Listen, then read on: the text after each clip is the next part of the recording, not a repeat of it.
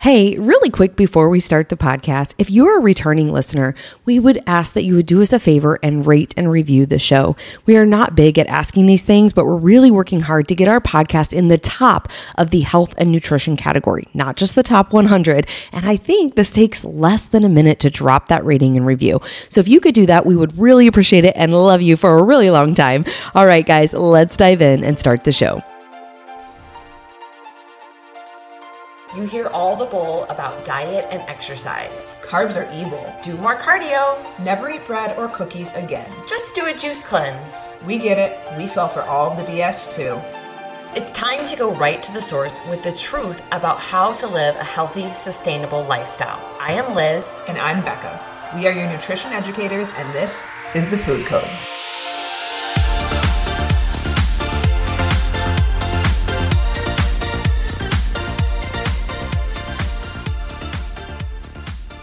Happy Wednesday, everyone. Welcome to the Food Code. Ooh, what a week. I feel like I love long weekends, but I also dislike them because then it pushes everything from Monday to the rest of the week in terms of like scheduling. And it's just a lot. Yeah. Tuesday, Wednesday, Thursday this week are jam-packed for us. So yes, I agree. I have zero time. Yes. But, we did get some work done yesterday, so that was good. But yeah. All right. Well, we are back with part 2. We are talking about stomach acid again. This is going to be 3, maybe 4 parts in total.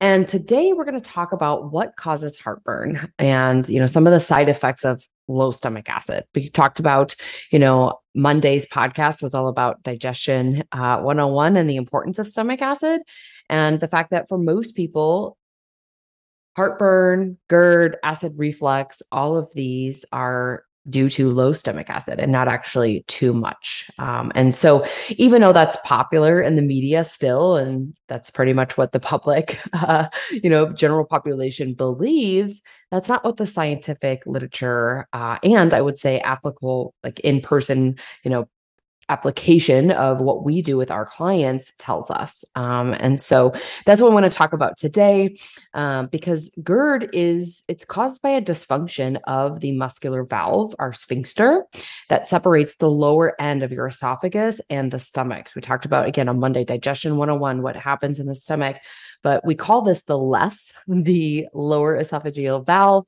And that is something that opens and closes when we are swallowing food, we're consuming foods, we're drinking liquids to allow these substances to enter into the stomach.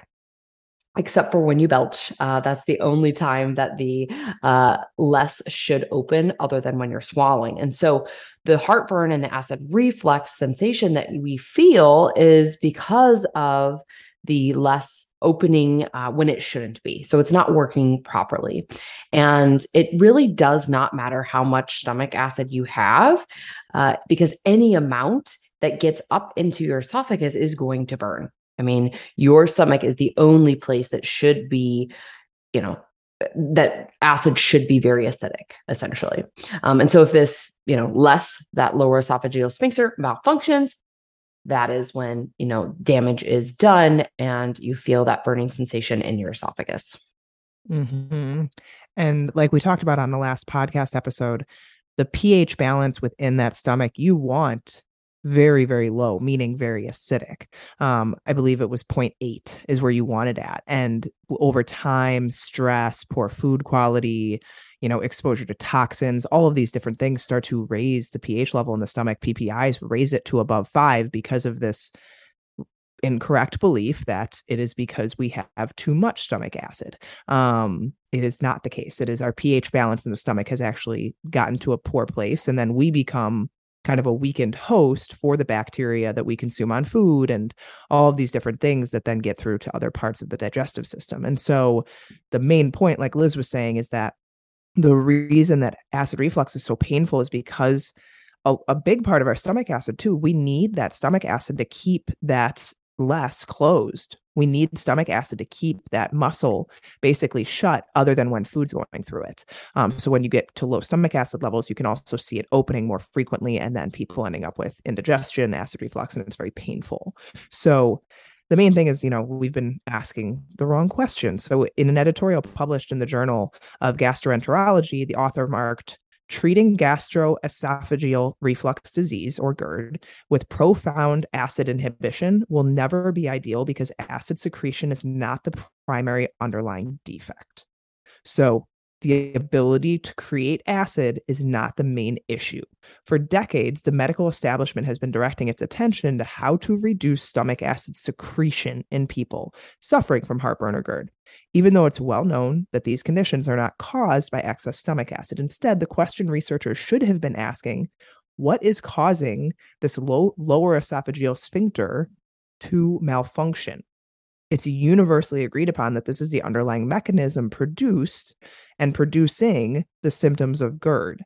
So we're going to focus on that here today and cover some important information about how to, work on keeping that in a healthy place so that you are not experiencing these, acid reflux symptoms. So GERD is actually caused by an increased intra-abdominal pressure. It is well accepted in the literature that GERD has, caused or is caused by this. Acid reflux occurs when pressure causes gastric distension, so stomach bloating. A lot of people can relate to that type of feeling, and that pushes the stomach contents, including acid, through that lower esophageal sphincter into the esophagus. According to current thought, factors contributing to this could be overeating, obesity, bending over after eating. That's why a lot of people say that like lying down can help with this, or lying down or, going into different positions can be uncomfortable. Like going to bed after you eat can cause this a lot of times for people, and consuming spicy or fatty foods. So, for example, several studies have indicated an association between obesity and GERD, and one paper in gastroenterology concluded that increased intra-abdominal pressure was the causative mechanism for this. All of these are factors that play a role.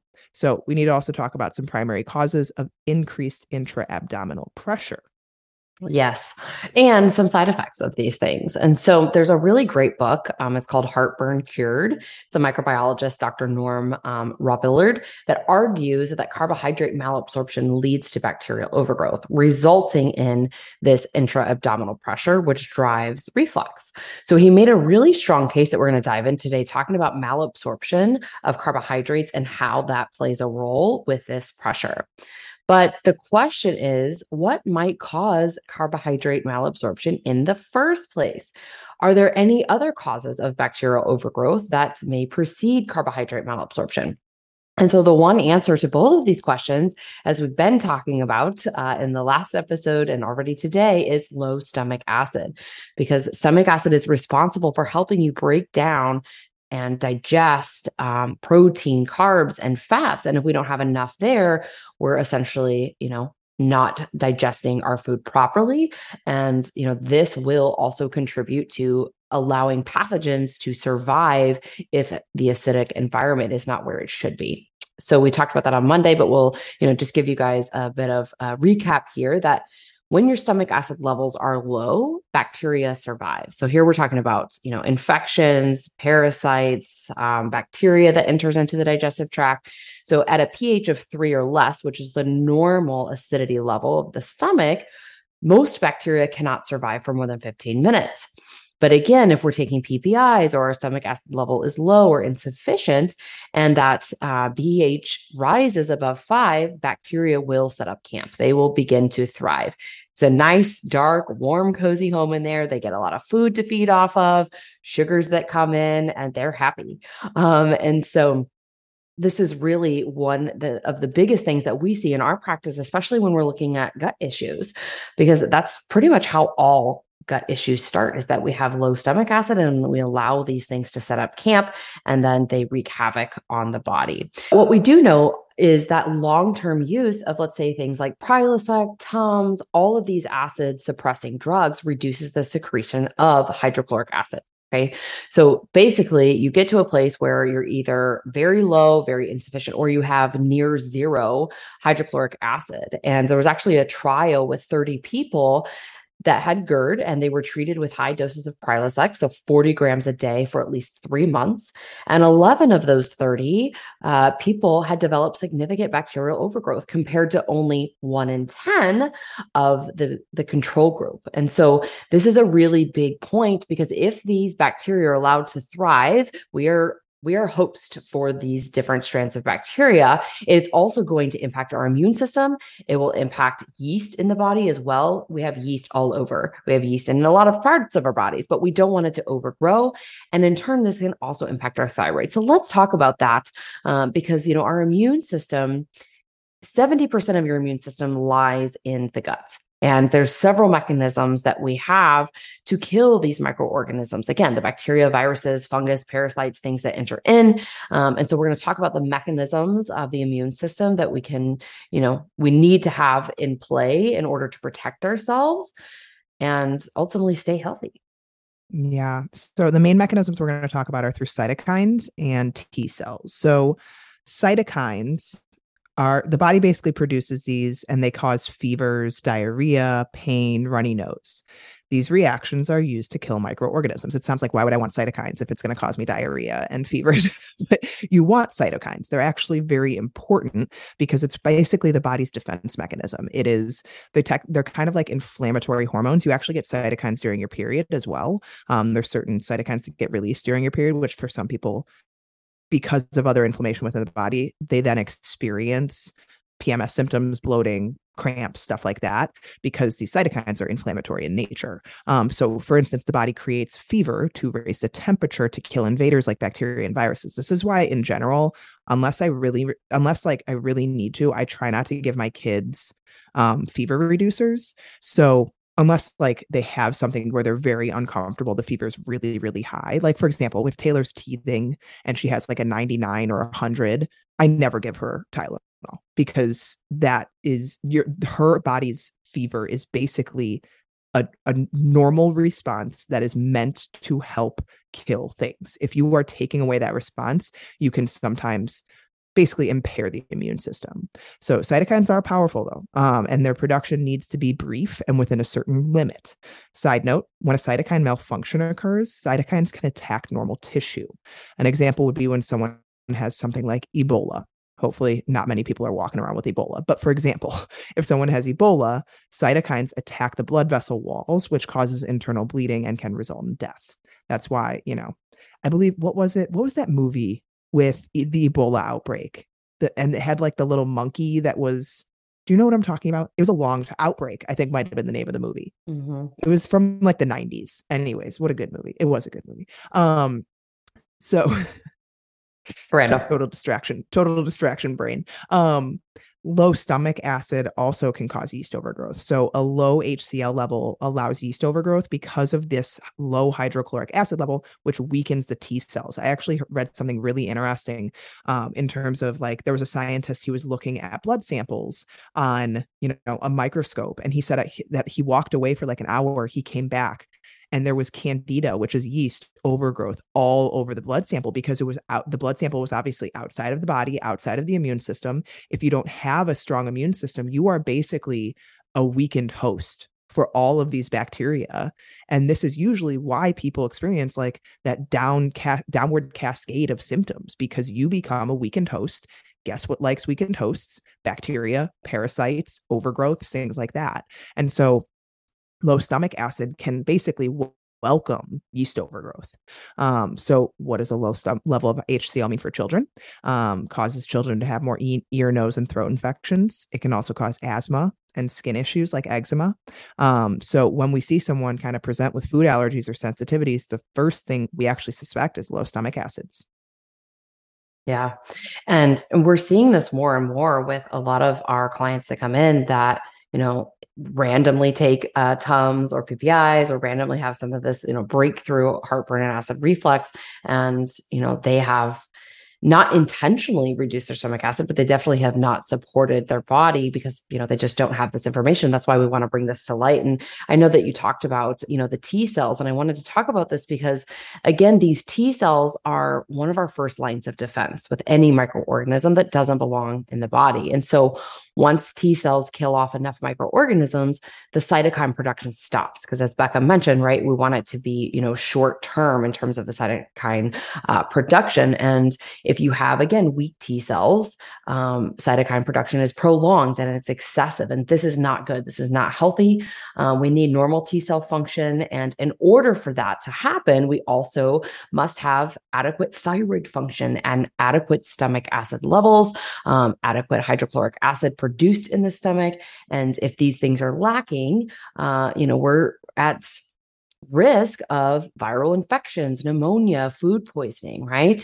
And if there is a bad, reaction that takes place when someone has a low thyroid function and or low stomach acid function, they're going to have a weak T cell response, which again just means that they're not effective at fighting the incoming microorganisms the way that we should be. And if this goes on for long periods of time, it can lead to things like autoimmune conditions. And so it's just very important to make sure that what you are doing in your life is getting to the root cause of any of the symptoms, because we also look at food allergies or sensitivities, as a sign that something is off. Things are not going well. We also see anemia present in a lot of our clients, B12 anemias, as well as iron anemias, low ferritin. We're not holding on to iron. And, this is something that kind of goes hand in hand when stomach acid levels are low. And of course, it's going to be, dependent upon what you're consuming, the types of foods you're consuming, because you may just not be eating enough iron rich foods or B vitamin, or again, we have poor absorption of these nutrients, and that goes back to stomach acid. So we have to look at how does this impact our overall health, not just digestion, right? If you're not having, diarrhea or gas or bloating or that intra-abdominal pressure, or maybe even heartburn or GERD, there's still other reasons here why you need to make sure that stomach acid levels are supported. And so let's talk a little bit about how anemia can progress. This was very interesting as I was reading through this in preparation to record this podcast for you all.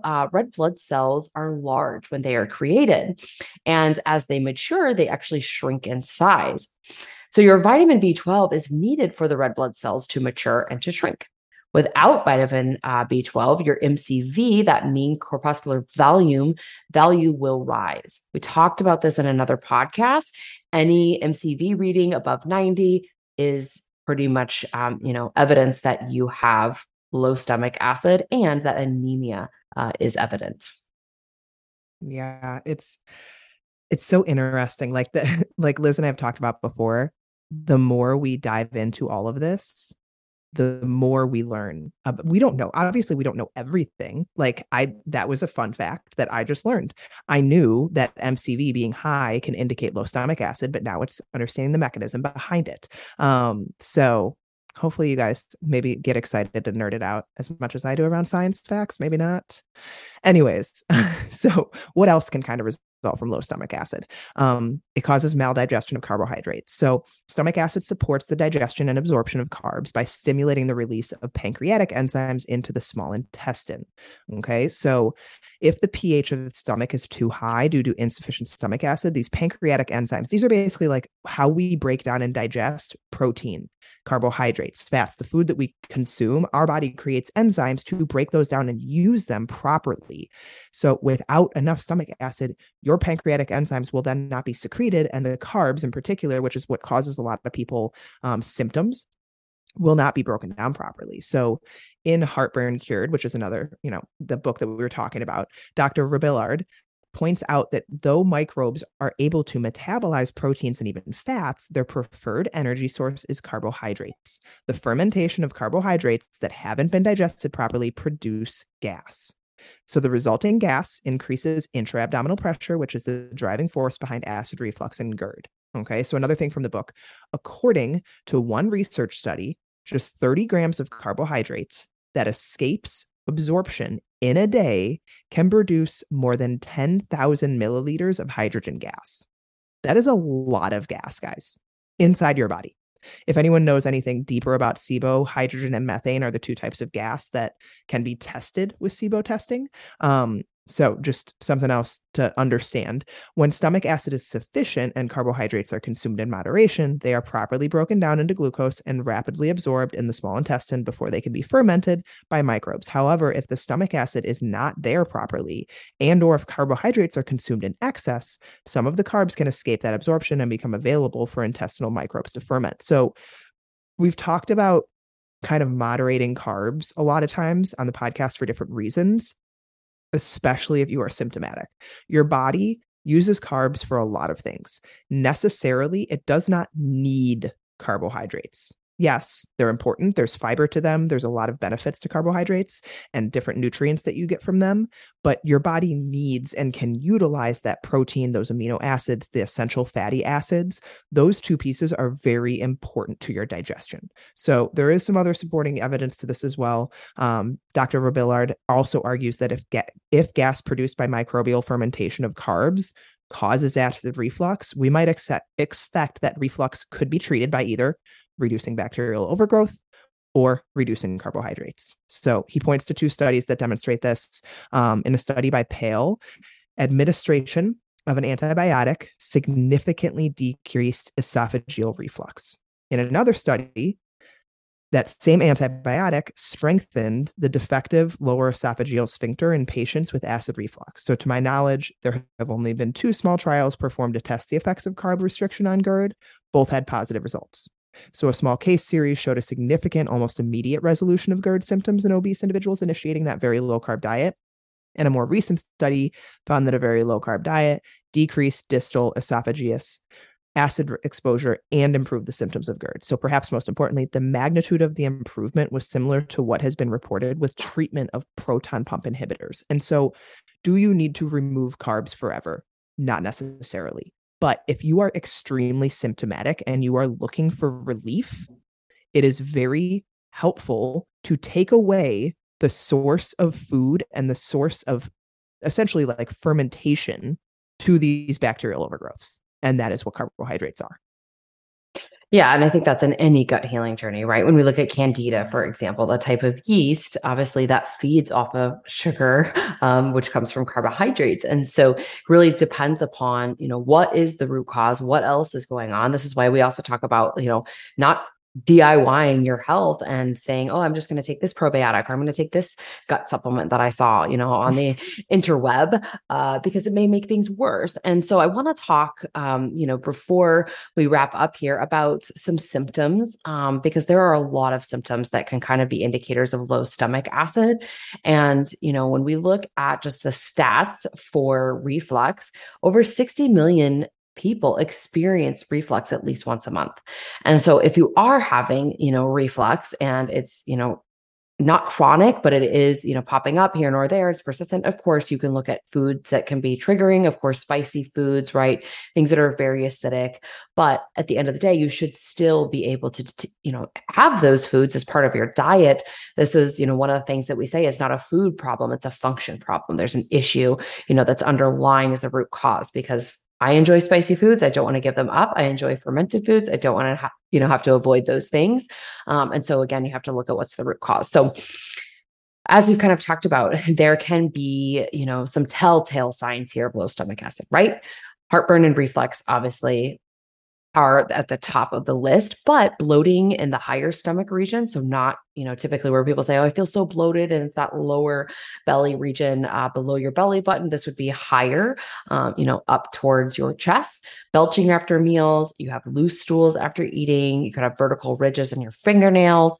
A lot of people will say, I have aversions to different types of protein, or I feel really full quickly after eating meat. Again, one of the jobs of stomach acid is to help you denature protein and turn it into amino acids. So this would make sense. You bring stomach acid levels up to a place that they should be, and now you feel better eating protein and you don't have this heaviness and, kind of feeling tired. But there's some other things, and I'm just going to go through some of these very quickly. This is kind of a list of symptoms. And if you check a lot of these off, then what you need to do is come back for part 3, where we're going to talk about ways to kind of naturally support stomach acid levels. But more importantly, consider maybe I hire somebody that can help me, discover what's the root cause. Why am I having all of these symptoms? Because these are symptoms connected to low stomach acid, but it doesn't also mean that it's the only reason why you're experiencing these symptoms. Okay. So SIBO, as Becca was just talking about, leaky gut, headaches, having low white blood cell counts, excessive burping or nausea after eating. You're seeing undigested food in your stool. You are chronically, tired, or you're hitting like that 3 o'clock, I've got to take a nap, crash. Allergies, this is huge. Asthma as well. I've been posting on my, Instagram stories, just this other book that I was reading talking about asthma in kids and allergies and how it's related to, B12 deficiencies and, a low stomach acid. Or insufficient stomach acid, I should say, weight gain, diabetes, autoimmune diseases, just in general here. So we're looking at Crohn's, Hashimoto's, you name it, IBS, IBD. Those are kind of like your catch-all, diagnoses when the GI doc can't figure out what's going on. We also strain our liver, so reduced liver function or, more burden on our liver, hair loss, iron deficiency, chronic infections, acne, eczema, ulcers, malnutrition. You guys, this all comes down to malnutrition, right? We're deficient. We're deficient in B12. We're deficient in iron. We might be consuming the best diet, but we're not actually digesting and absorbing the best diet. And so, thinking about this, as we know now the importance of it, what we'd ask for you to do is really start to pay attention and evaluate some of these things. Because again, it does impact, a lot of other things health-wise. It's not just a digestive function issue. It is, if we don't have enough stomach acid, we are then malnourished. We're not absorbing these things. And a simple supplement can sometimes help. A lot of these books that we're referencing, these doctors that we've talked about in the, first 2 episodes here do talk about using beta-alanine HCl and pepsin and so forth. But some of them, sometimes it can be contraindicated if somebody's dealing with H. pylori, let's say we need to get rid of H. pylori first. Now we rebuild the stomach acid level, because hand in hand with H. pylori is often other types of things going on, such as candida or parasites. And this is very common. And so we just want to bring light to this for you, because again, just because your poop might be normal doesn't mean that things are optimal. Yeah. The crazy thing that we've seen is that some of the people that have the fewest symptoms actually have the worst digestive situations when we actually test. People that, maybe have some other symptoms going on or have like bouts here and there, but for the most part, they feel okay. When we actually get testing done, it's like so much is going on. I think that Liz and I both need to do a podcast talking through our test results and our protocols that we've been through, just to kind of give you guys an idea. Liz and I are not optimal health. I mean, like, it's, in my opinion, it's impossible to be optimal health, to be honest. But maybe let you guys know, like, we struggle with things too. We do a lot for our bodies. And there's still areas, healing opportunities that we have, which I'm very excited to kind of share with once we go through this process that we're in right now. Because her and I both did another round of labs and have some protocols following those labs. But don't think that just because you don't have like specific digestive symptoms where you're only pooping once every 4 days, or, you're constantly having loose stools, that things are totally fine. Especially if you have other symptoms like joint pain, headache, bad periods, spotting, all of those different things can be other indicators, even though they aren't specifically digestive related. Yeah. I mean, and we're seeing this, across the board with a lot of clients that come in, or even just, friends or family that I've spoken with, that they have all of these other symptoms that the doctors are not even correlating to the fact that it's low stomach acid is part of the root cause, not just, it's not usually just one thing.